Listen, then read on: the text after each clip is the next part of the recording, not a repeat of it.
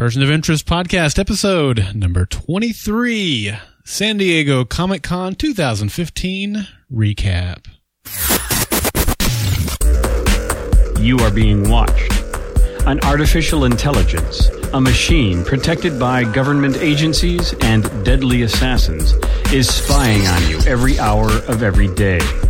We designed this podcast as a means to share information that will aid in discovering and exploiting anything related to bringing down those who will use the machine to harm and exploit others.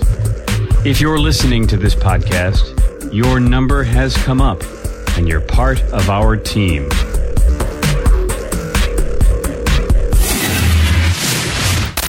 Hello, and welcome back to Person of Interest podcast, a podcast dedicated to Person of Interest on CBS. I'm Daryl. And I'm Doug. And we don't have a witty line here. Yeah. We don't have a witty line, but we have something that's probably a little bit better, don't you think? I would imagine so. Yeah. Adjust your cochlear implants because you're about to hear more voices, and we want to make sure that you are prepared for what you're about to hear, because Doug and I are joined in this very special Comic-Con recap by two very special guests, Chip and Sarah Mims. You may know them from watching the Americans podcast. If you don't, you should. And you may know Chip from Tales from the Cask, which is a fantastic craft beer podcast. And if you don't, you should. But tonight you will know them as our special Comic-Con correspondents. Welcome, Chip and Sarah. Hi, Daryl. Dobro požalobit, tavarishi. Moswetem Amerikancev. You know, I haven't done that in a while, so I had to say it again. Well, it rolled off the tongue very welcome, nicely. comrades. We are watching the Americans, and we were watching Person of Interest at Comic-Con. Yeah. Good choice. Yeah. So thank you so much for having us on, guys. We had a blast at Comic-Con, and thanks to our friends at Golden Spiral Media's Crack press division, we were able to get in and actually be at some of the press events for the show, and we're just dying to tell everybody about it. Yeah, this is a love-hate thing that I have with you guys. Not with you guys personally. Let me rephrase that. Here's the thing. I was fortunate enough to go to Comic-Con 3 consecutive years, but the last 2 I have not been able to go.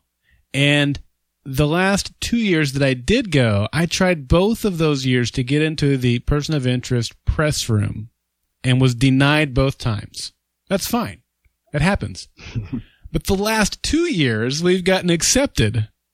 And you guys have, that means you guys have gotten to go in and for the last 2 years be our correspondents there. But I have not. So I'm a little bitter about that. But I'm glad we were able to get you in there. We were representing you, Daryl, and we let everybody know. That's right. We were flashing our Golden Spiral Media secret badge, and everybody was like, "Where's this Daryl Darnell guy? And why is Doug doing a show with him?" They all asked that, but I think we cut all of those out because we didn't want to embarrass anybody. But he's a figment of our imagination. That's right. I don't really exist. I have one. One complaint? One confession. And when Daryl originally sent me an email saying, "Hey, we are going to, try to do this special episode," he said Chip Mims and Sarah, not Chip and Sarah Mims. That I was thinking, Chip Mims and Sarah Shahi? Wow! Wouldn't that be cool? She doesn't spell it right. She spells it with an H. Yes, I do. I thought maybe just, he had left the H off. No, okay. Yeah, I didn't realize that for a couple of days, and then Doug emailed me, and I realized, I don't remember exactly how he worded it, but I realized in that moment that for the last few days, Doug has thought we were interviewing Sarah Shahi. And then she was very, you can, any day you want. Pick a day that's good for you, guys. What's good for you, Doug? Oh man, it's like, man, she's flexible. Wow, for a big star like that. But Sarah, no, I'm glad you're here with us. Somebody who got a little bit of everything over at Comic-Con there, right? Yeah, that's right. Well, Sarah Shahi was not there, so my Sarah scores a point for Person of Interest for showing up. Good job. Yeah. So let's see. You guys were able, as we've said, to be a part of the Person of Interest press room, which those are actually, I love doing those. You're seated at round tables with usually 3 to 5 other people from the press, various types of press. Some of them are podcasters like us. Some of them are print and media press. Some of them are bloggers. Some of them are magazines, which would obviously be print. There's a whole variety of people. And then the talent kind of gets escorted around. They spend maybe 10 minutes at each table, and they usually come around in pairs. And I would imagine that's the same way it happened this time. It was. Mostly. And what was really cool Mostly. was that the people who were doing the interviews at our table were the same people that were at our table last year. Oh, cool. And we were all fans of the show, not just press people. Mm-hmm. And what our colleagues were saying at our table is a lot of times they'll go and sit at a table with people who are press people that are only press people and don't know anything about the show they're talking about. Yeah. So we spent probably 20 minutes before anybody came to our table just talking about the show. Yeah, that was cool. And it was people like, there was somebody from Whedon-esque has been there a couple of years, the Joss Whedon site. Mm-hmm. I've met her. IO9 was there. I mean, these aren't slouches that you never heard of. So the fact that we were all there, and when I guess the first group came over was a threesome, and then the rest of them were twosomes. Well, no, I guess it was the second one when Greg Plagueman sat down and he goes, "I know you people." And we're like, "Yeah, we're the ones from the table that watch the show." Yeah, it actually is embarrassing sometimes. I was at a table in Falling Skies 2 years ago where someone from the press, I have no idea what outlet they were from, asked Noah Wyle if he was excited when his character, Tom, was going to be a father later that season. Like, are you excited that your character is going to be a father at some point this season? The baby had been born like 3 episodes prior. Oops. And they didn't even know that they were thinking the baby was going to be born at some point in the season. And it was very awkward. They were very embarrassed. They ended up leaving the press room. But yeah, you're right. Ouch. So it's good when you can get those tables with fans and really geek out with the stars about this show that you love so much. So everybody asked really good questions. Yeah. Well, the fun thing was the consensus at the table before they even showed up was that even if the show ends this season, there will be a spinoff with Bear. I love that. Well, tell us some of the highlights that you guys had there with the press room. Tell us, kind of how they were paired. You said the one was a pair, or 3 of them. What was the word for that? But a trio, I guess. But anyway, kind of walk us through what the highlights were of the press room. Daryl, you may have mentioned this before, how it kind of works. They split it into 2 areas. There's like audio press, and then there's video press. And so there's like a wall on the other side of the room where they do the video interviews.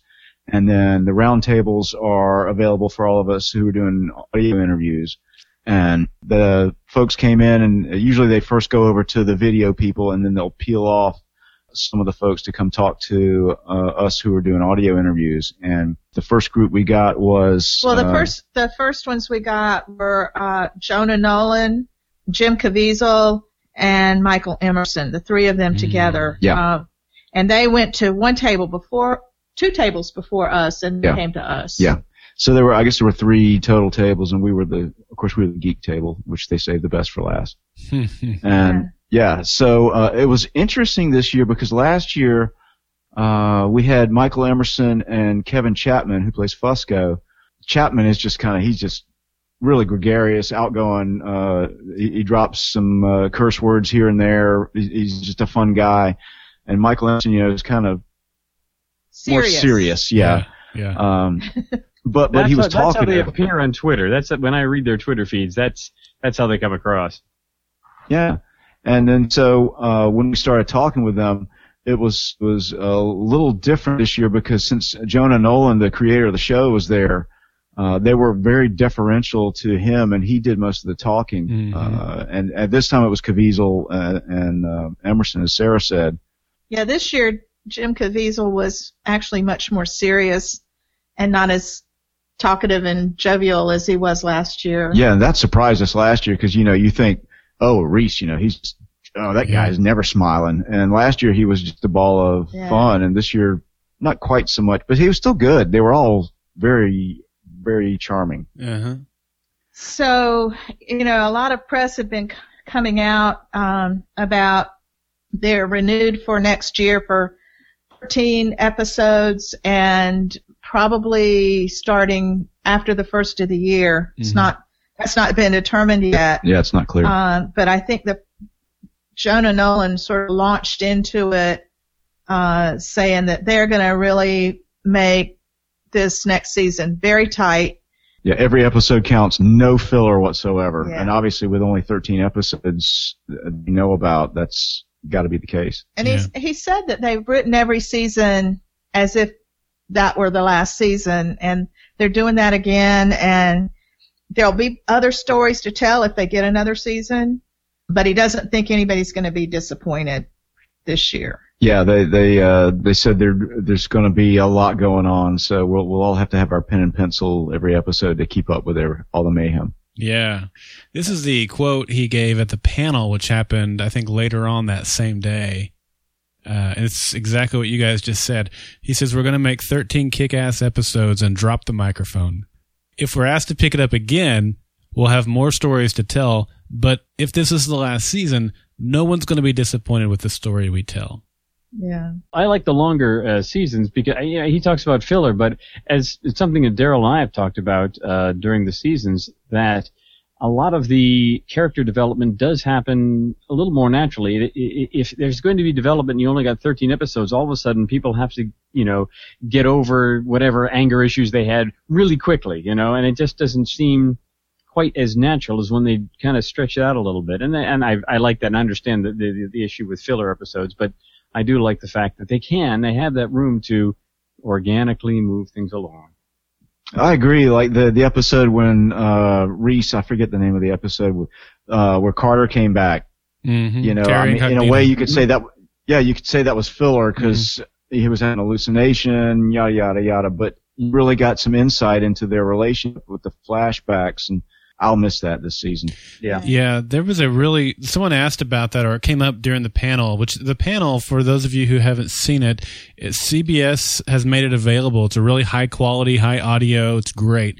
We'll have the link to that in our show notes here. Yeah. So it's a great panel. But Jim talked about that kind of in terms of him as an actor and as Reese as a character. When Carter left, it definitely left a hole in him.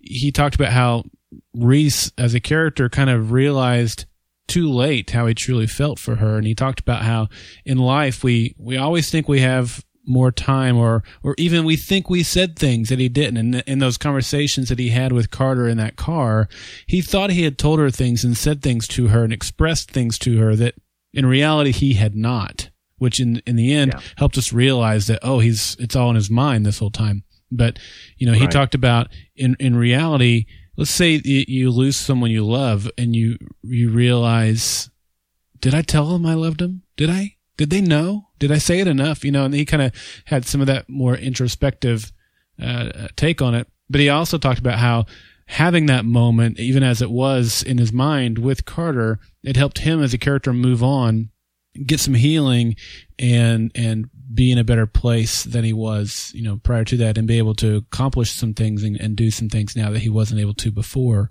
in terms of relationships and even just being able to heal beyond having lost her. So yeah, it's a really, really, that was a great episode. And you're right, Doug. I don't know that we get episodes like that with only 13.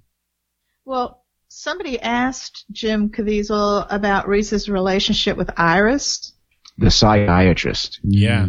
And he said that their hope was things work out better. They had not worked out so well with him in relationships. There was the first woman, and I can't remember her name, who he left, and then she later died of cancer. And he almost had it made with Carter, but she died.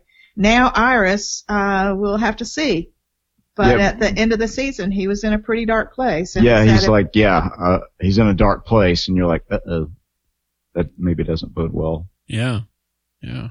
Well, they're all in a dark place, facing what seems like insurmountable circumstances. But they did say that they actually prefer the fact that it starts later in the year, or 1st of next year. The longer they have to play this out, the more people may catch up with Netflix and the other ways that they're showing the show, that people will power watch it maybe and get caught up and be ready for the last season, and that may help their chances of another season. And it's nice that they're getting Netflix to carry those. Yeah, finally. Yeah, well, Plagueman had said he'd much rather they just not do anything until January and just show it 13 straight with no break. Yeah. To kind of give us some momentum. Yeah, and I'm a fan of that too, without having the commercial breaks. Not the commercial breaks. I don't like those either. But the the hiatuses, the 2 off, 3 on, the types of things that we get with every network show. They're going to do the 13 episodes straight through, apparently. Yeah, that'll be. Yeah. That's what we got the last couple of seasons of Lost, and that was fantastic. So that's kind of what this will be with the 13. But I think it's huge that Netflix is going to finally have Person of Interest. WGN has also bought the syndication rights, so they're going to be airing it. So it's going to give people a huge opportunity to catch up with the show, and I hope it works out in the ratings. If this is the end, I do have faith in our writers and producers to be able to execute a great final season. But hopefully it'll be enough to score, like another 13 episode season or something like that. That would be great. Yeah, Plagueman actually mentioned when he was talking that they had, because it's owned by WB and most CBS shows now are owned by the network. Mm-hmm. If that were the case, there would probably be a very different look at what the ratings mean, since they don't own it. He said there was hope maybe the WB might be an option for them or one of the other networks that Warner Brothers owns, in addition to, and I think he and Chapman both talked about Netflix is a model potentially. Yeah, it may be a long shot, but we can't help but hope. The ratings have been great for POI. It's usually like, 4th or 5th of the night, and that's after things like, CSI and CSI Los Angeles or something like that. You get really big heavy hitters there. And with those, we still, mop up the ratings. So I can't see. Yeah, like you said, Netflix, everybody says, we could always get picked up by Netflix, but Netflix has been a little more picky than I think people thought they would be. And but the WB would be, a good possibility. I know at one point show that my wife and a lot of my family liked was Monk. And I think it was ABC, and they said, "No, we're not going to do well." Well, USA just mopped up the ratings with that one. Yes, they did. Yeah. So those kind of goofy decisions can be made. So. Right. Well, and USA recently has started getting into some really great shows. I mean, we've started watching. I think Mr. Robot is a USA program with Christian Slater. Very intriguing. So and it's the same kind of. It's got a sci-fi computer bent to it. So who knows? Yeah. Well, we laughed about the fact that Person of Interest was sort of the first show that came out talking about surveillance and dealing with the issues around information about what's out there, what's the right balance between helping and then intervening. Yeah. And we laughed about the fact that there have been several shows that have popped up since they started that didn't make it. It's obvious that what they're talking about is of interest to people in the country. Yeah, we called it POI Light. Yeah. Yes, exactly. Yeah, we do this. We do. Doug does this great segment every week, as you guys know, this surveillance in the news, and it's every week, week it's after scary. week. POI has been ripped from the headlines weeks ahead of or months ahead of when it comes out, and it's just scary how accurate this show is. Because you want to watch a show like this and go, oh well, it's fiction. Not so fast. Well, it's scary. Caviezel talked about the hacking of and ongoing security clearance information. The Chinese thing. And he was saying everybody's vulnerable, and the Chinese now has all that information. Well, talk about what Nolan said. Remember that what he said was really interesting after that, about writing to end the show and the reliance on tech. That part after the. Yeah. He talked about the reliance on technology, and he says right now you've got a telephone, your iPhone or whatever, that's going to tell you what's on your calendar. And then he said next, the technology may make suggestions about what should be on your calendar, and then maybe it tells you what you should be doing, and then slowly but surely machines are taking away the human decision making. Question mark. Is that happening? Yeah, I think that's kind of where the show would be going, if we had more time to explore things. But if it really is going to be 13, it's going to be Bam Bam Machine Samaritan, I think. And then Emerson said, he's like, he really wanted to infuse morals into the machine. Now he doesn't know what to expect. Finch. Maybe there's more to the machine than he had previously thought. And he talked about humanity versus a tool. And he, at the end, he realized that what he had really lost. Yeah. There's a great quote from the panel that Emerson had. Well, Greg Plegman said something where he said that obviously the machine is compressed right now and put into this briefcase, so they're going to have to find a way to reconstitute the machine. And the fundamental question is, how will it become? What is going to happen to it this year? And how will they avoid the mistakes of the past?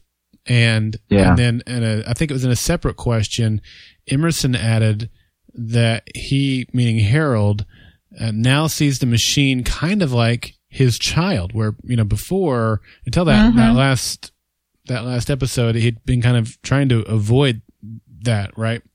So he said if he has to, it away, and so he said if he has to rebuild the machine, he may do it differently than he did the first time. He may forego some of the safeguards and controls. He may give it more freedom, and the kind of freedom that Root always was demanding for it. And maybe a new machine is a greater warrior than the old machine was. He said very coyly. He had kind of tacked that on at the end. So that's a very intriguing That would scenario. surprise me as much as Harold was kind of concerned about what an unchecked artificial intelligence might do. The example he gave in the one episode, and I forget which one that was, but he said, well, if you tell the machine to cure world hunger, well, all it has to do is kill 2 billion people, and there you are. Exactly. And but that's the, that's the cold machine calculation, and for him to then say, well, maybe if they do that, then seeing that emotional outburst at the end of the season finale may have affected him quite deeply.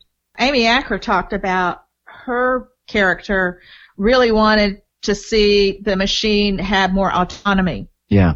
And Emerson indicated that he may be coming around to that somewhat, or it may wind up being somewhat of a tension between the two characters in the season. Well, one thing they had asked the guys when they first came out was, the machine's in a box, and is it really the machine anymore? And I think the answer was, it's like you've got the DNA of the machine to start with, and now you're going to have to reassemble it, and is it necessarily going to be different because maybe you don't have everything that was, and now with the change in attitude that Finch might be having, and with Root's desire to let the machine have more autonomy, maybe they work together and create a different version of the machine. Yeah. And that's kind of neat to think about, but at the same time, that also means that the version of the machine that we have come to know and love and appreciate over the last 5 seasons is, in a way, no more. I mean, it's still there, but it's not what it was before. So I don't know. Could this be considered its child? Only one. We just take a strand of DNA. It's kind of like cloning, but maybe the clone isn't quite the same as the original. Or it could so be this could be the Helena version of the machine? Oh, no. Nice. Orphan Black fans are rejoicing now. Or it could be seen as sort of a metamorphosis, where it was a caterpillar who is now inside of its cocoon, and it's going to emerge something bigger and better and more beautiful than it was before. Nice. I like that. We'll go with that. But a caterpillar that becomes a butterfly with razor sharp teeth. Yes. Like from Fringe. Right, a fringe butterfly, exactly. Yeah. We're going to throw every science fiction reference we can in tonight's episode.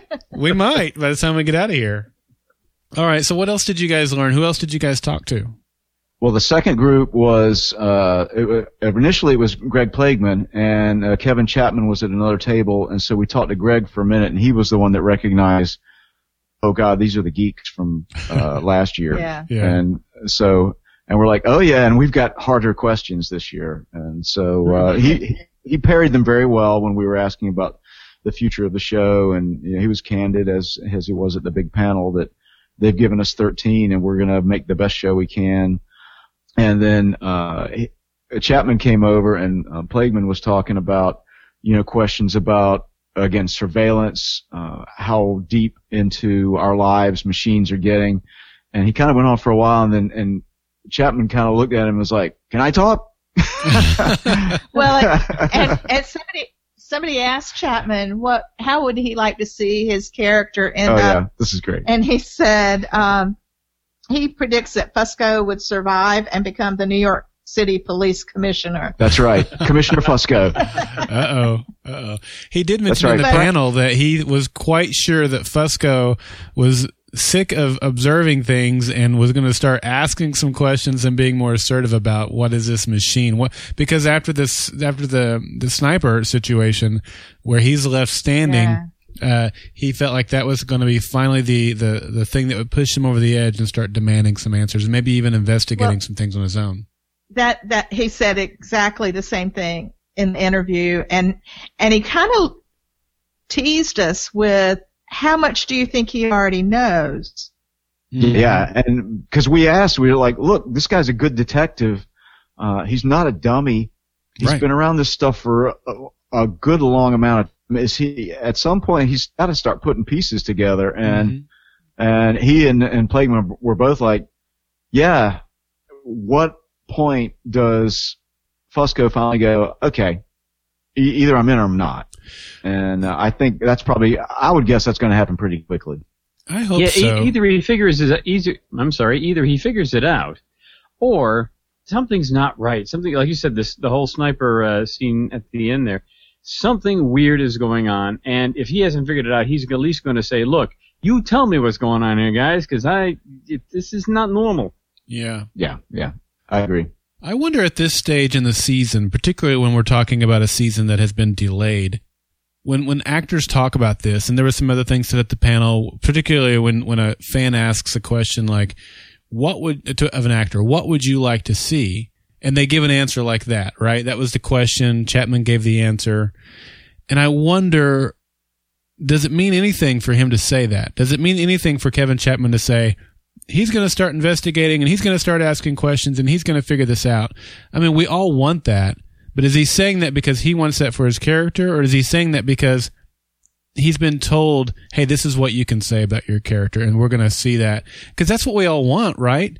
But I don't want to read into this quote from Chapman and go, yeah, we're finally going to get to see Fusco in on the game, and his square is going to change colors, because we all want that. But if it's just him spouting off because he wants it too, and it means nothing, then I don't want to get my hopes up too much, I guess is what I'm trying to say. I know. It's a delicate balance. But I have a feeling, now I've done these interviews 2 years in a row, they have their script pretty much set. Yeah. When they come into the room.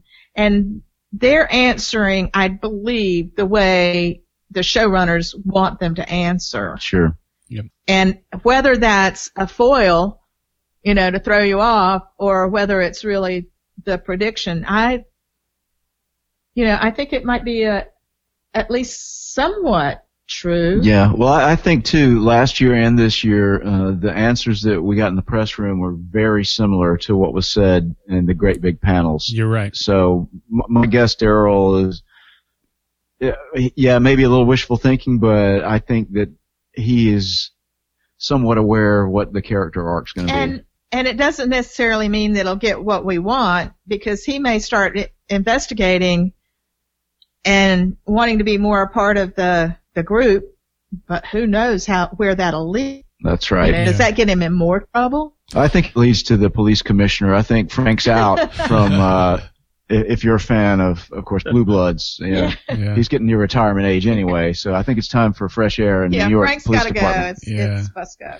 I do think that they have talking points that they are kind of instructed to talk about during these press rooms. I remember a couple of years ago we were in the Revolution press room and we didn't get to talk to everybody. They brought quite a large ensemble that year, and I don't remember who it was, but we talked to somebody, and they acted like they weren't supposed to say anything, or like it slipped out that somebody was going to die in the season premiere.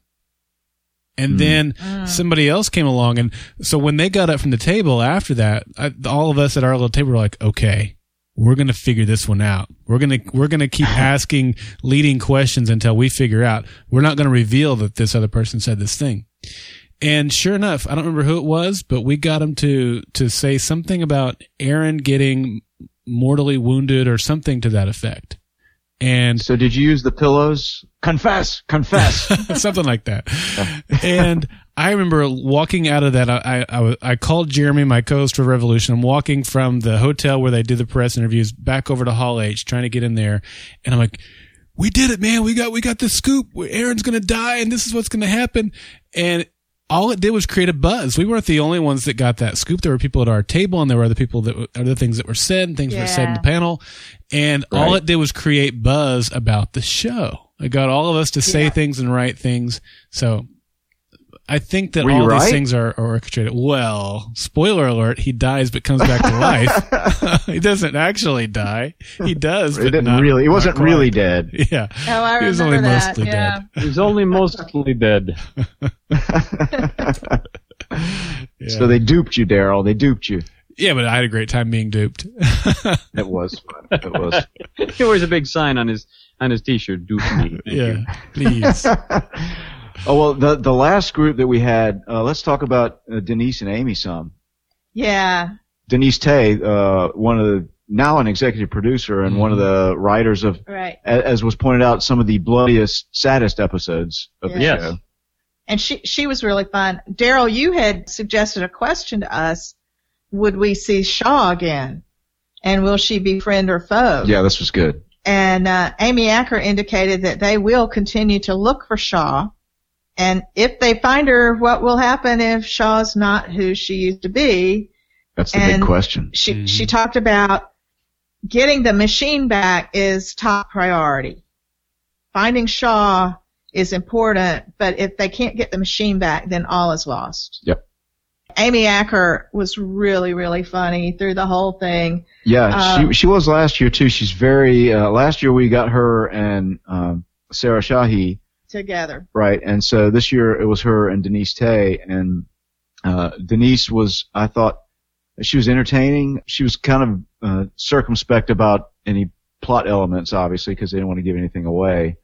But Amy, we asked her too about the relationship with Finch, because we had asked Emerson about that, right? And we asked her kind of, things have evolved quite a bit over the seasons between the two of them, where they were, bang, bang, button heads diametrically opposed to now.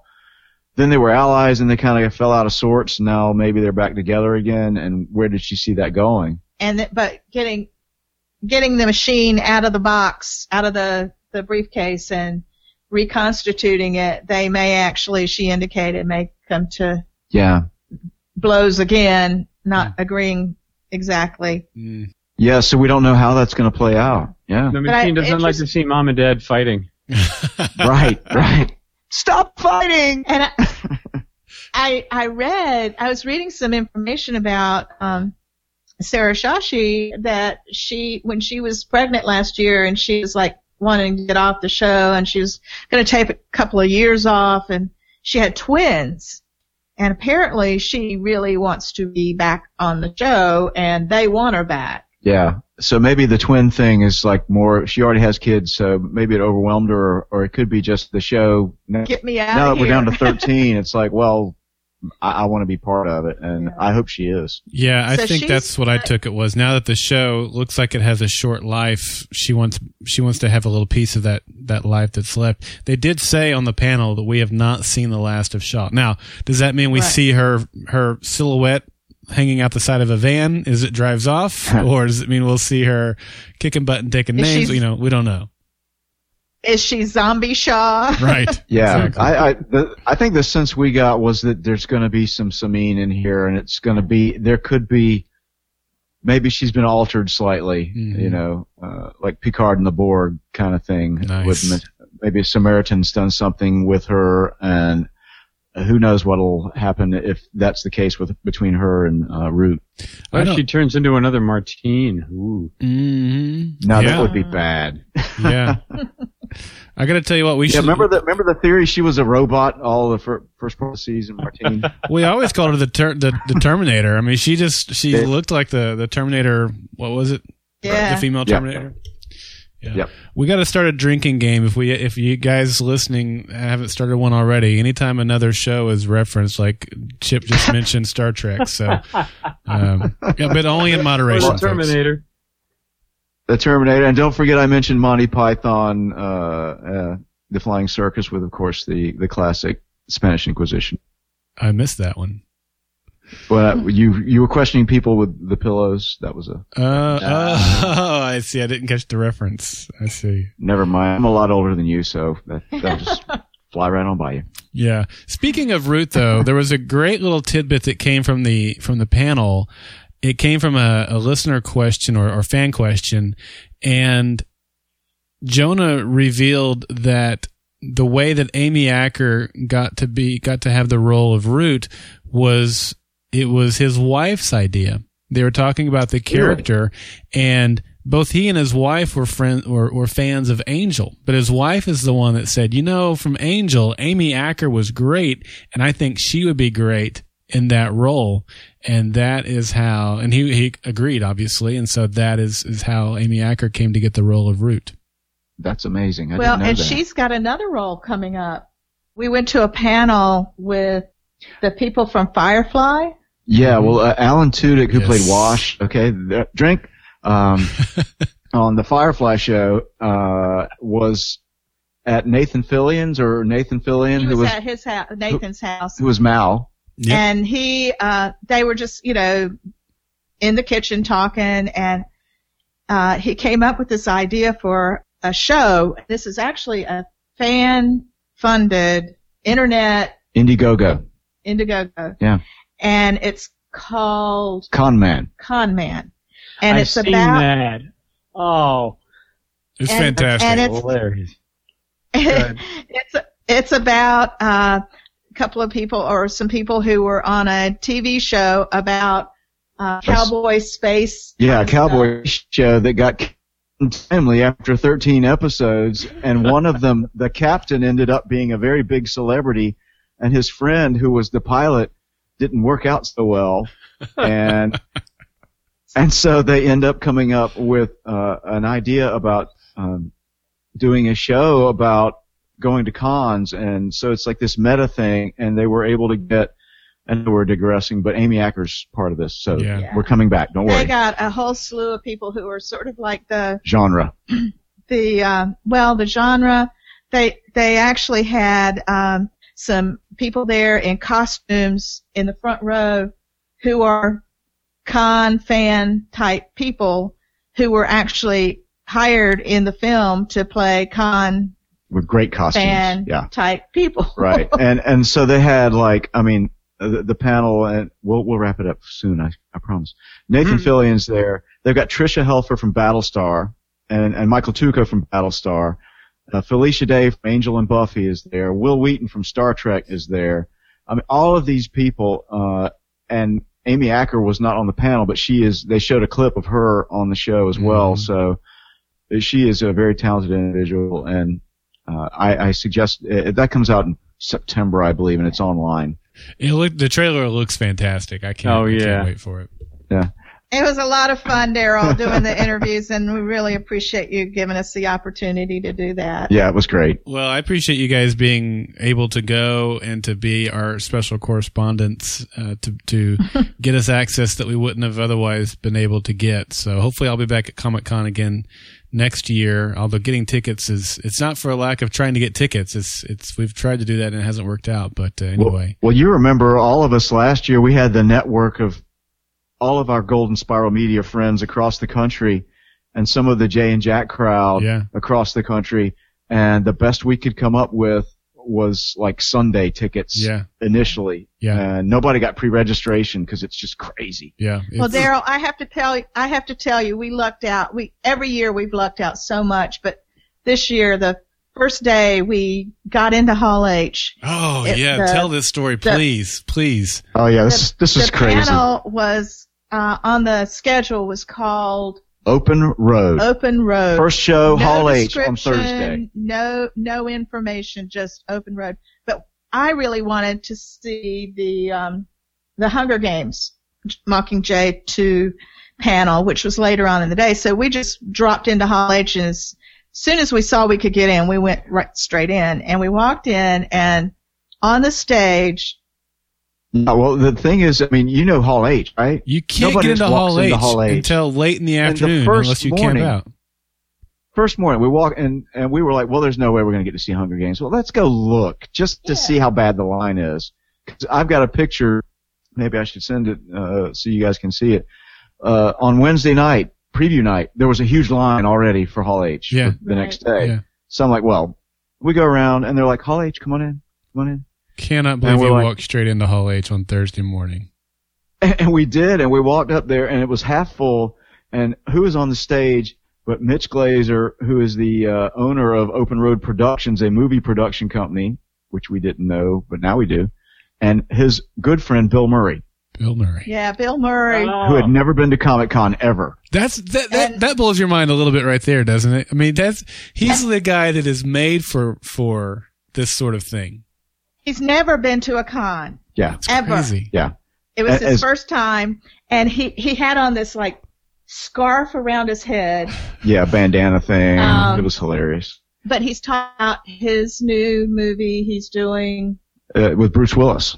And it's about Afghanistan. But it's like a comedy set over there. So so he did the whole panel, and when it was over, he walks off the stage and into the room.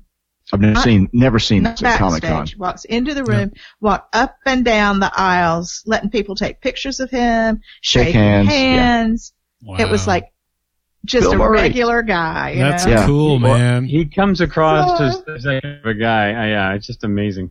Yeah. All right. Well, let me tell you one little anecdote from this is so funny, and I might not tell it as funny as it is, but trust me, you'll like this. Fan questions, everybody comes up the last 20 minutes of a panel typically, and audience questions come up. And the last question that came up was a guy said, Mr. Murray, I don't know if you know, but on the internet there are a lot of stories about you and you running into people in different cities and just doing crazy stuff, and you telling them no one will believe this happened because you have no proof of it. And I'm just wondering, is any of it true?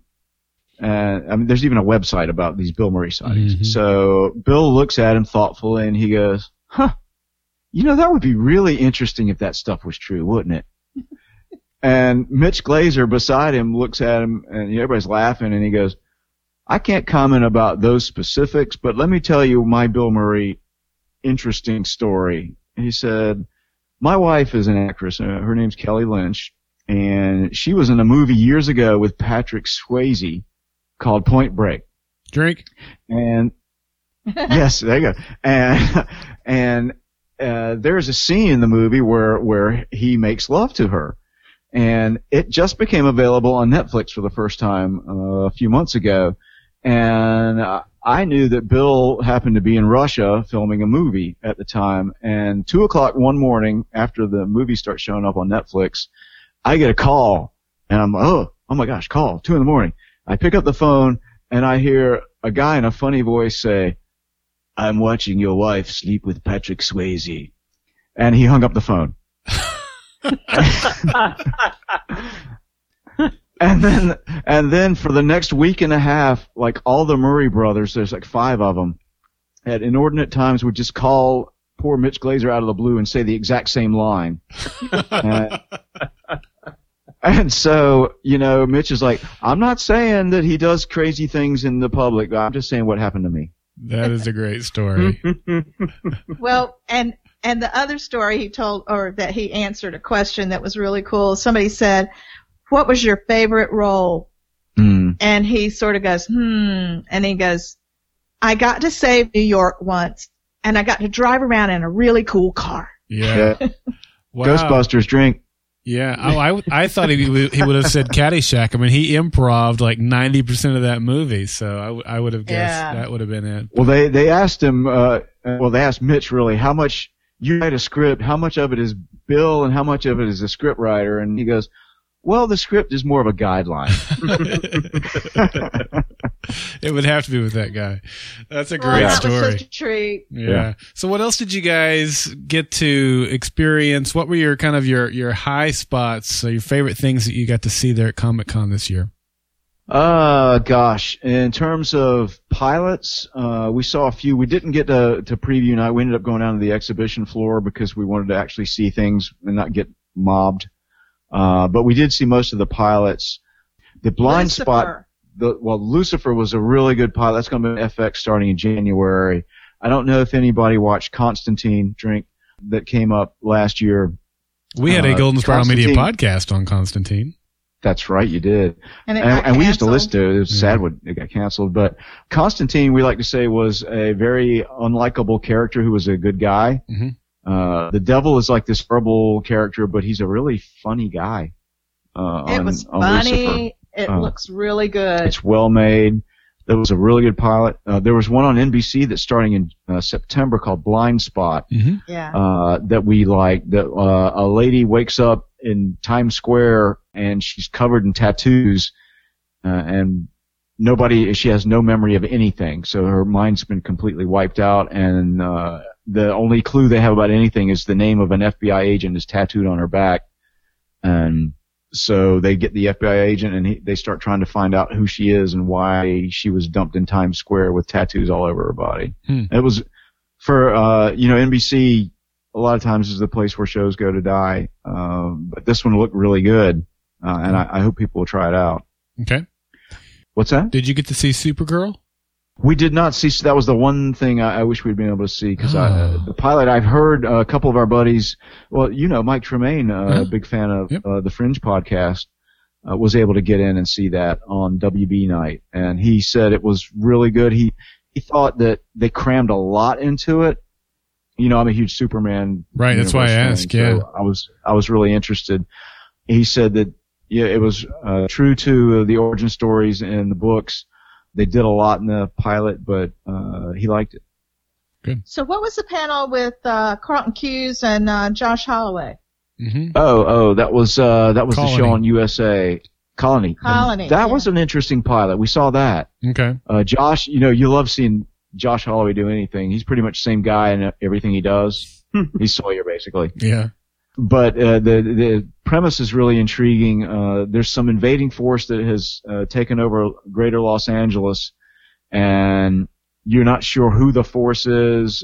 There appears to be some sort of alien element to it, but they don't really play that up initially. It's just, here are these people, they're being trapped. How are they going to survive in this new environment? Because they're cut off from the rest of the country. And Josh did a really good job, I thought, in the pilot. And sounds so like that was the Dome. A little bit, yeah. Yeah, if you're going to have the Force, you got to have an alien element to that. Yeah. Drink. Oh, one other we saw, or Falling Skies, drink. How many other shows can we name? Heroes, Reborn we saw. Yeah. We saw that panel, and that was really, we were fans of the show, even the maligned fourth season, which was not as good as the others. They were bringing back a few of the main characters that we love. I mean, HRG is back. Of course, he's like the linchpin of the whole thing coming back, so that's great to see. Greg Grunberg hosted the panel, and he is, I know Daryl, you've seen him at a con. He's just very outgoing, gregarious, and fun. Mm-hmm. And that definitely looks like they're going to have several of the actors from the original series are going to pop up. Most of them are just going to be kind of in and out roles, but it looked like something definitely to check out. And we'll probably check that one out I believe that's coming back in September as well. I'm excited about that one. Yeah. Dennis Leary is doing a show that's debuting actually tonight, as we record this, Thursday, the 16th of July, called Sex and Drugs and Rock and Roll. Yeah. And he's like a reformed drug alcohol abuser who's reconstituting his band that was popular back in the 90s. And if you're a Dennis Leary person, it looks like something really fun. What was really funny about him, somebody had pointed out to him that he looked like, what's her name? Jane Lynch. Jane Lynch. And he went and looked in the mirror and he goes, gee, yeah, I do look like her. Huh. Well, he was actually out on the street in New York when they were filming, and somebody goes, I loved you in Glee. And they were like from a distance, and he didn't they thought he was Jane Lynch. And then he came up and they were like, oh, it's Dennis Leary. And it turned out, oops, he does look amazingly like her. And he said he'd like to have her on the show as his sister or something. That would be funny. That's funny. I'll have to look that up to see side by side how much they look alike. I wouldn't have made that connection. It's amazing. I went online and looked at it. Yeah, you look, it's kind of freaky. And then we saw the panel that was part of the FX panel, and the last big one that we had seen was for a show called The Strain that Carlton Cuse from Lost fame is doing right now. Season 2 just started this past weekend, and it's about vampires in New York City. And it is a horror show. These are not tortured, conflicted vampires who are worried about their souls or anything. They're just bad. And the good guys are trying to stop them, and it's a lot of fun. And it's by Guillermo del Toro, and Chuck Hogan had pitched this show a few years ago to the networks, who declined. So they said, well, the heck with you. We want to tell the story. So they wrote 3 novels. And then a couple of years ago, USA or FX approached them and was like, hey, these are great. This would make a great TV show. And they'd already pitched it as a TV show. And they're like, okay, yeah, we could do that. We'll adapt it a little bit. Funny you should say that. What a great story that is. Wow. Yeah. So if you want some mindless vampire stuff, The Strain is your perfect summer vampire catnip. Did you guys see the movie stuff, the Batman versus Superman, or any of the other movie stuff that they had? No, the WB panel and the Star Wars panel were like 2-night camp out things. Yeah. But we did we saw, like everybody, some of the pictures. They had the original cast of Star Wars there, which was amazing. And after the thing, J.J. Abrams took everybody outside to there's a little theater area behind Daryl, where they do concerts behind the convention center. Yeah. And they did excerpts from Star Wars movies in concert, so everybody could go outside and listen to it. They also gave everybody a lightsaber. Yeah. Yeah, it was the San Diego Philharmonic that was performing the music. Yes. It was a live orchestra concert. That's live show. And then they had fireworks at the end of it. That would have been amazing. Yeah.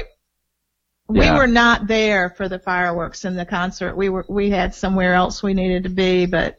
Yeah, I think that was, we were at another event. So that looked amazing. Yeah. And fun.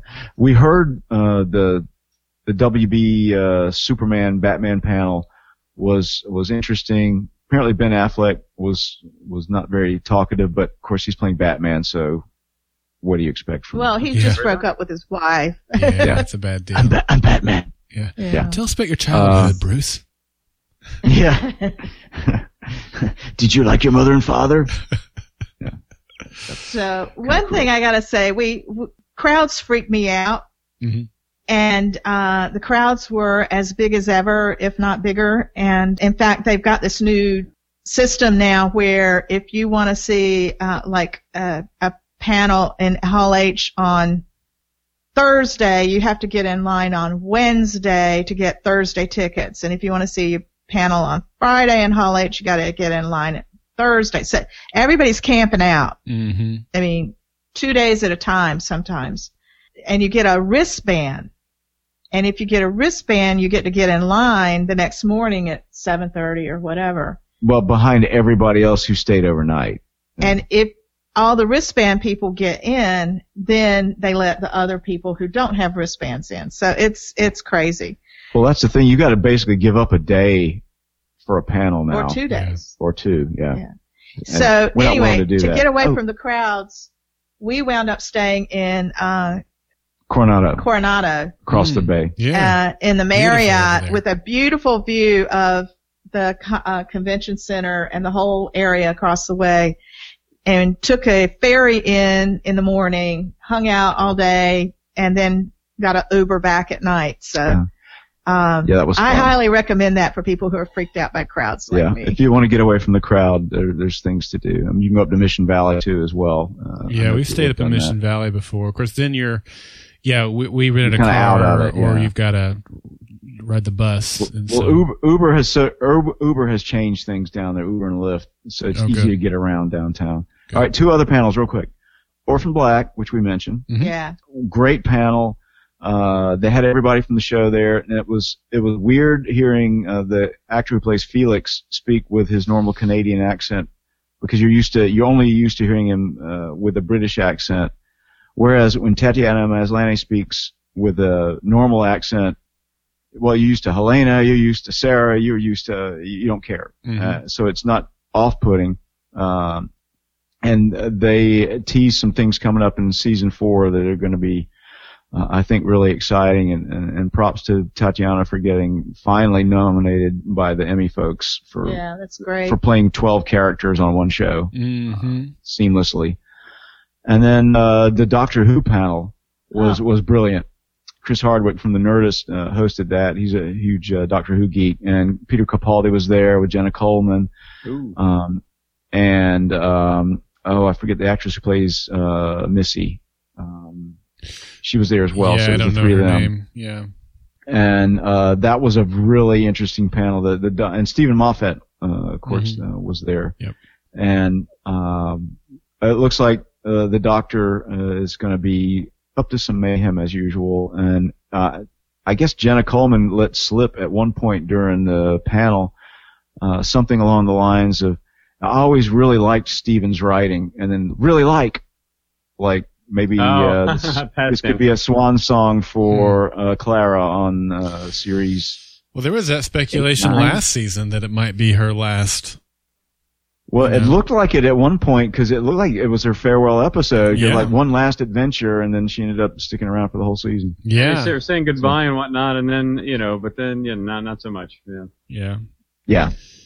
Okay, so we'll stop riffing. But a lot of good stuff. If you ever get a chance to go to Comic-Con, I highly recommend it. But there are cons all over the country. If you're somebody who's listening who's never been, it might be intimidating to have a lot of people like that, and you might be, I'm not a geek enough, but we've taken over popular culture. The movies, the books, they're all our stuff now.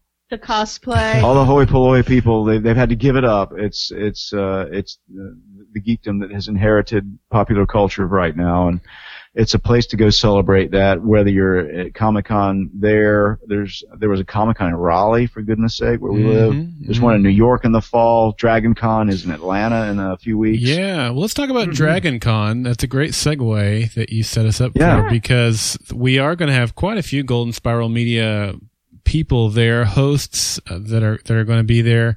I think I'm going to be there. It's not 100% sure. Yay. Chip and Sarah, you guys are going to be there. The Arrow Squad team is going to be there. Mike who does our Extant podcast. What does he do during the main year? That's his summer show. Anyway, they do Agents of S.H.I.E.L.D. And several of our other guys are going to be there. Listeners from the community are going to be there. Doug, you live in Atlanta, although you're not going to be at the con. We are organizing a meetup, a Golden Spiral Media community meetup, and it's going to be a lot of fun. So Dragon Con is the name of that con, and the meetup is in all likelihood going to be on Thursday, September the 3rd. It'll be downtown and either near the con or near a metro stop, so it should be easy to get to. But look for more information on that. If you want more information on that, the best thing to do is make sure you're signed up for our email list, because I'll be emailing. I've already started composing the email. So go over to goldenspiralmedia.com, and you'll see right there on the homepage, get email updates. Make sure you're signed up for that.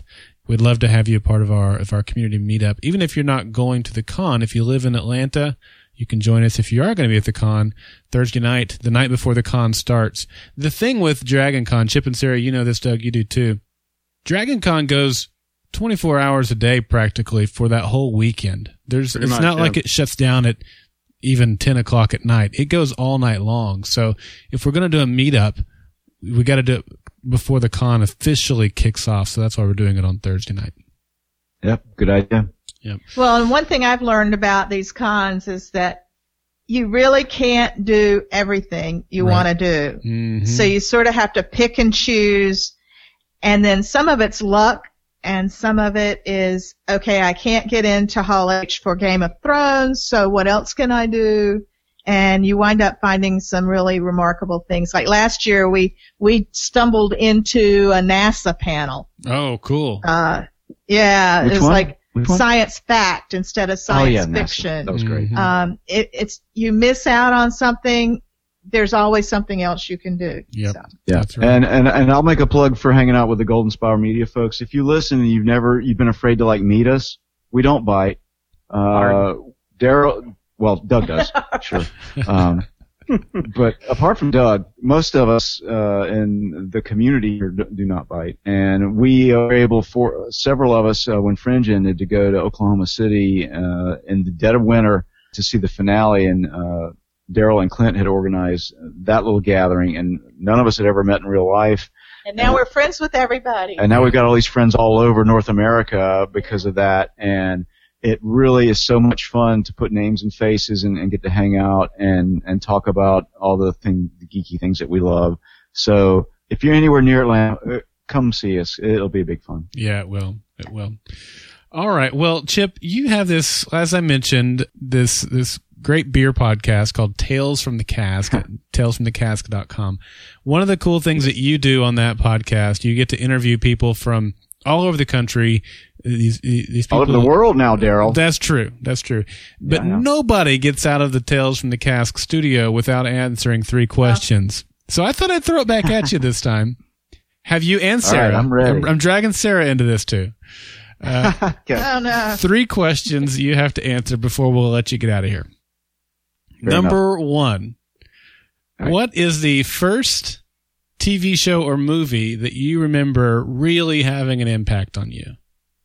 TV show or movie? Okay. Sarah, you want to go first? Let me go first. I'm thinking. Movie, Star Wars, hands down. Mm. The original, 1977. TV show, you mean like a geek impact or just something I really noticed? You know, in some way where you were like, oh man, I love it. It's not just casual viewing. You can't miss it. Maybe you were recording it, or maybe you were pretending you were that person. You know, whatever it is. Moonlighting. It was a TV show with Bruce Willis and Yeah. Sybil Shepherd in the mid '80s. That was the first show I just geeked out over because they were so funny, and they broke a lot of rules of, at the time, conventional television. I remember Sarah? that one. That was good. Yeah. Yeah. Well, I'm going to have to date myself here, but Daryl, I think you've heard this story. My first crush was Kurt Russell. Circus Boy. who was in Circus Boy. It was a Disney TV show way back in the day. Kurt And Russell. then he became Jamie McFeeters, which was a Western. He was a kid, and he was about my age. So really, it's not a show per se. It's Kurt Russell. And then again, Escape from New York. What can you say? Oh, well, Yeah. that's classic right there. Come on. Yeah. Yeah.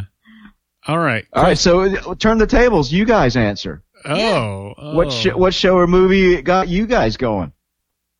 Doug? Star Trek, the original series in reruns, but that's that. I just loved that. I had built my own little bridge, on a piece of cardboard or a panel, and that moved the ship and whole thing. Yeah, that was me. Oh man. Yeah. Mm. Yeah, the first show that comes to mind, like one of the earliest shows I can remember, like pretending to be with my brother. Well, gosh, now it was either the A-Team, because we both had like these trucks and we would kind of run them around and try to be. They didn't look like the A-Team van, or the Dukes of Hazzard. Same thing, because the cars were all about those shows, and I can just remember playing with my Hot Wheels cars, or just playing, even if they didn't match, trying to jump. Everybody wanted a car that would jump ramps and stuff like that. So those are the shows. I pity the fool. Yeah. Of course, I got to say the original Star Trek TV series was, awesome. Yeah, and it was. Well, there was a bunch of things at the time, and not all of them took off. A lot of Ivan Allen stuff, Time Tunnel. Voyage to the Bottom of the Sea. There was a whole bunch of those. They didn't really take off as well as Star Trek did, and but that really caught my imagination. Mm-hmm. I had a plastic little communicator and a plastic hand phaser and the whole bit. Yeah. All right. Question number 2. If you were stuck on a desert island and had a magic TV that could stream only one TV show or movie, what would it be? Yeah, Chip's laughing because these first 2 questions have been very slight variations of 2 of the questions that he asks on his podcast about beer. Yeah. I believe there's some copyright violation going on here right now. I'm going to have to get our trademark attorney Chris Sorey to contact you. This is a parody, and I think that's covered just fine under copyright. That's fair use, you think? Yeah, I think it's fair use. Okay. So, stuck on a desert island, had a magic TV that could only stream one TV show or movie. What would it be? Oh man, I'd go insane. Just one. Okay. All right. Movie, all that jazz. My favorite movie of all time. And I told you my story about meeting Sandal Bergman. The year that you and Clint and Sarah and I were all at Comic-Con. I'll never forget that. That was a great year. And I think that's going to also segue you into your TV show answer, isn't it? Sandal Bergman? Well, who else you met at Comic-Con that year? Oh, well, yeah, X-Files. Yeah. Of course, Gillian Anderson. It was like all the people Chip could meet at a Comic-Con, Gillian Anderson and Sandal Bergman. Okay, I'm done. I don't need to meet anybody else. So, yes, it would be the X-Files. That would be perfect. And it's coming back. I know. Yes, 6 episodes in January. Yeah, heck yeah. All right, Sarah, your turn. Sarah, TV or movie? And movie. Oh, that is so hard. TV show. I love my cop. Yeah, but which one? Yeah, but gotta which pick one? Bones? I think I've watched Bones more than anything you love else. Bones. I watch it over and over and over again. All right, movie. But movie. One movie. That's hard. Kill a Mockingbird. Okay. Ooh. All right, you guys, you got to answer. You got to answer with us. Movie is definitely now. I gotta explain this. Lady Hawk, and the reason is great movie. Yeah, but but not so much for the movie as when I walked into the theater to watch it the first time. I walked in the middle of them doing the opening title sequence and all that stuff, and I said, "Wow, I am buying this soundtrack," and I did. And if the picture tube goes out on the Magic TV, I will still have the audio. Nice answer. Yeah. What about TV show? TV show, I'm not so sure. I was thinking maybe Lost, just so I could figure it all out again. No, what's going on here again? That's a little meta. They weren't all if you're dead. stuck on a deserted island. I said desert island, but let's say it's a deserted desert island. I kind of like that. I'm with you there. We do have a quick story, but finish, Daryl. You finish, and we got a Lost story from the Comic-Con. Oh, great. Okay. Well, for me, the movie would be Inception. It's one of my favorite movies of all time. It's the only one that I keep on my iPad at all times, so that if I'm ever in a situation where I need some time to kill, I'll throw on Inception. Even if I don't get to watch the whole thing, I get a different experience with it every time I watch it. Love that movie. And it's a Nolan film. And you still don't know what happened. I get a little closer to figuring it out each time I watch it. TV show, Doug, I'm with you. You and I are going to be watching Lost together. Sounds good. Yeah. Not Fringe. I like it. Not Fringe. You wouldn't watch Fringe? I love. I love Fringe. If I could pick 2, it would be Fringe. But Lost is still my favorite show of all time. Yeah. Well, it's definitely mine, but it didn't have Gillian Anderson. Yeah. All right. What's your Lost story? We were at this panel for, I guess it wasn't the Strain panel. It was the Colony panel that Carlton Hughes was at. Yeah. And Josh Holloway's there, and they're talking about the new show. I got to tell this story. Do you want to tell it? Chip got up and went to the bathroom. All right, different. So I missed this, but Sarah was there for on the panel was Josh Holloway and Carlton Cuse, and they had asked for the question from the audience. So somebody comes up to the microphone and says, "This question is for Carlton Cuse. Weren't they dead all the time?" Oh no! Of all the questions, that one? And Carlton Cuse rolls his eyes and he says, "No, they weren't dead all the time. They were alive on the island. They had a good time, and then they died later." And so this person kept, but he wouldn't let it go. And Josh Holloway kind of squints into the audience and he looks at this guy and he says, "I recognize you." And it turns out it's Nestor Carbonell. Nestor Carbonell. Richard Alpert. And Josh Holloway said, "I recognize the eyeliner." And Nestor said, "It's not eyeliner. It's the way my eyes are." And he kept hammering Carlton Cuse, and Carlton's "No, they weren't dead all the time. They died later." And Nestor says, "I didn't die." And so they had done a panel earlier in the day about this new show. Well, it's about Colony. Colony, yeah, about Colony. That they're these police type people with the red hats, like red berets. And Carlton said, "You're getting out of control. I'm going to have you taken away." So the siren goes off. All these red hats come into the room and drag Nestor Carbonell out of the room.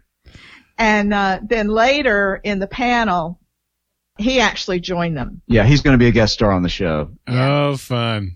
Oh, that's great. That's a great story. So anyway, he's also on another show. Uh-huh. Yeah.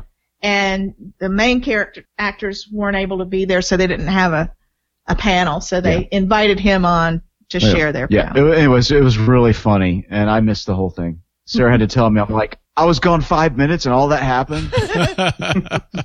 That'll teach you. Chip's never taken a Never go to the break. bathroom during a panel. Yeah. All right, one last question. One more. Okay. If you could share a beer with any actor, who would it be? Any actor? Golly. Patrick Stewart, the Captain Jean-Luc. Oh, what a great answer that is. He drinks wine typically because, he's from France, but I could get him to drink a beer. Mm-hmm. I know a lot of craft beers he'd like. Sarah? Beer or a glass of wine? Kurt Russell, there you go. Of course. All right, I'm changing my answer to Sandy Orgman. I'm kidding. All right, you guys, who would you drink a beer with? Or a soda or iced tea, whatever. Mine's tough. I'm going back and forth between Michael Emerson, who I just truly love him as an actor, and I think anytime I get to hear him speak, I could just listen to him speak all day. And the same thing for John Noble. I mean, both of those guys, so well spoken, so talented. John Noble would be cool. I think I'll pick John Noble though. I like that.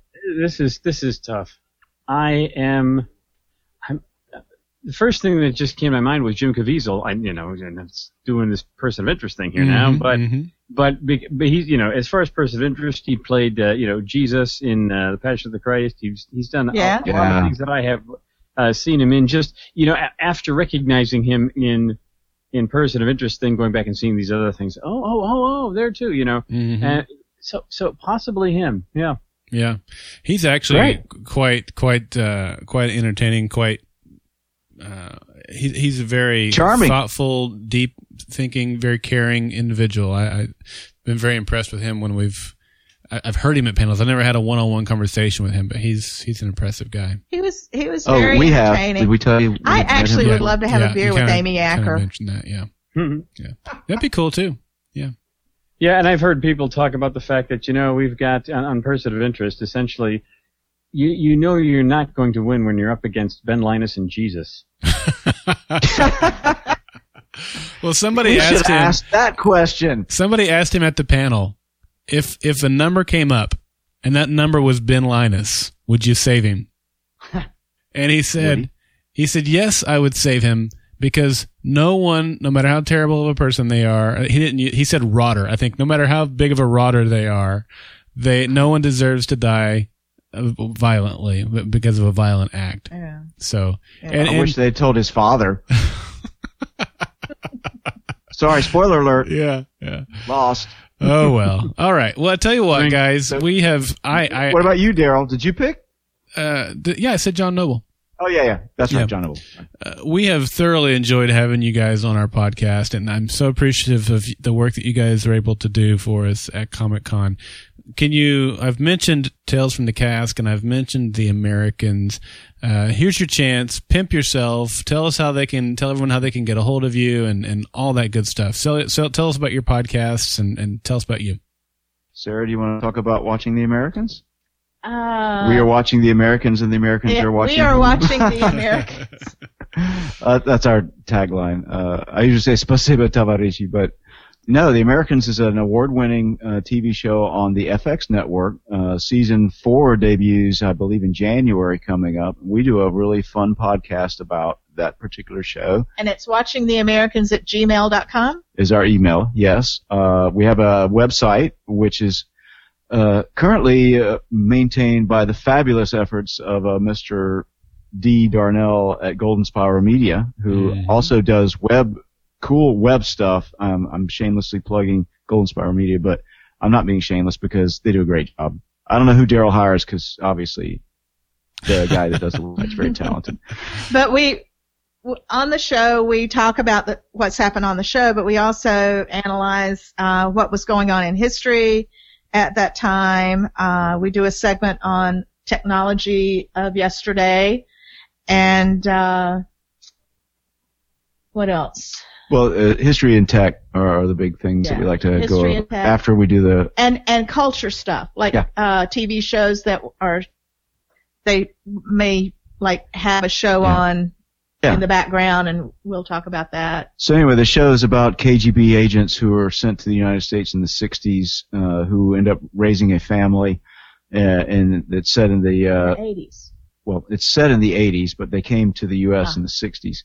And so, a lot of mayhem. There's crazy stuff going on between Reagan, Gorbachev, and check it out. It's really good. We have had the opportunity to interview a couple of stars from the show. Yeah. We learned from Daryl that you just need to ask people repeatedly to please talk to us, and we've actually gotten some really good interviews. So do check it out. WatchingTheAmericans.com. Email is WatchingTheAmericans@gmail.com. And we do have Russian-speaking listeners, so you get to hear Russian on our show from time to time. Yeah, that's right. And that's the one. We got started in podcasting thanks to some help from. Again, I'll plug Golden Spiral Media. Daryl might be too bashful to mention it, but he does an amazing job of helping people set up a podcast if they are interested in doing something like that. And we were in our business is selling beer here in North Carolina, and we've got some people that love selling beer, and they are really good at it, and they love talking about it. And so we started this podcast, Tales from the Cask, and it's talesfromthecask@gmail.com is where we are on the Gmail. It's talesfromthecask.com, our website, which has all of our episodes, just like watchingtheamericans.com has all of those episodes. Both shows are available on iTunes and Stitcher. And we would love, if you're into beer, check out Tales from the Cask. If you want to watch a great show while the hiatus is on, The Americans is so binge-worthy. You need to check it out. Don't let the Emmy people fool you. They snubbed us again this year. And I told Daryl I was going to mention that before the show was out. I'm not surprised, but I'm appalled. But great TV show. Even if you don't listen to us, go watch the show. It's great. Yeah. And thank you to Daryl for letting me shamelessly plug what we do on the interwebs. I'm happy to do it. I'm so glad you guys were able to be here, and thank you for plugging my services over at Pro Podcast Solutions. It's a lot of fun. I'm glad I get to do that. Quit my day job a couple of years ago to do that full time, and love every minute of it. So he's really good at editing too, because we sound a lot worse on Tales than we ended up sounding. Doug, any final words from you? No, I just thanks for doing this, folks. It has been very informative, very interesting, and a lot of fun. Yep, it has. Thanks for standing in line for us. Yeah. Well, hopefully next year everybody can go. Yeah, we can all be there. I hope so. And I want to say special thanks to Doug. We've never actually got to meet Doug. We've listened to Doug hours and hours, so you finally get to meet somebody that you've spent so much time with. And Doug, you do a really good job on the show, and we really enjoy everything that you contribute. We love the tech thing that you do every week, and we're looking forward to, if this is the end, we're looking forward to a great podcast from you two guys. And yeah, we'll keep our fingers crossed that maybe the machine can survive even CBS. Even CBS, indeed. Yeah. Well, I don't know when we'll be back, because as we've said, Person of Interest isn't coming back until early 2016. So my hunch is that we'll be back then. There's a chance that maybe something at Dragon Con will pop up. There was a panel there a couple of years ago that I got to be a part of. I don't know if that's going to happen this year. I haven't heard anything, so I doubt it. But so if something pops up between now and then, we'll be back. If not, we will definitely be back when Person of Interest comes back next year. And we're glad in the meantime we could bring you this special episode. Again, thanks to Chip and Sarah.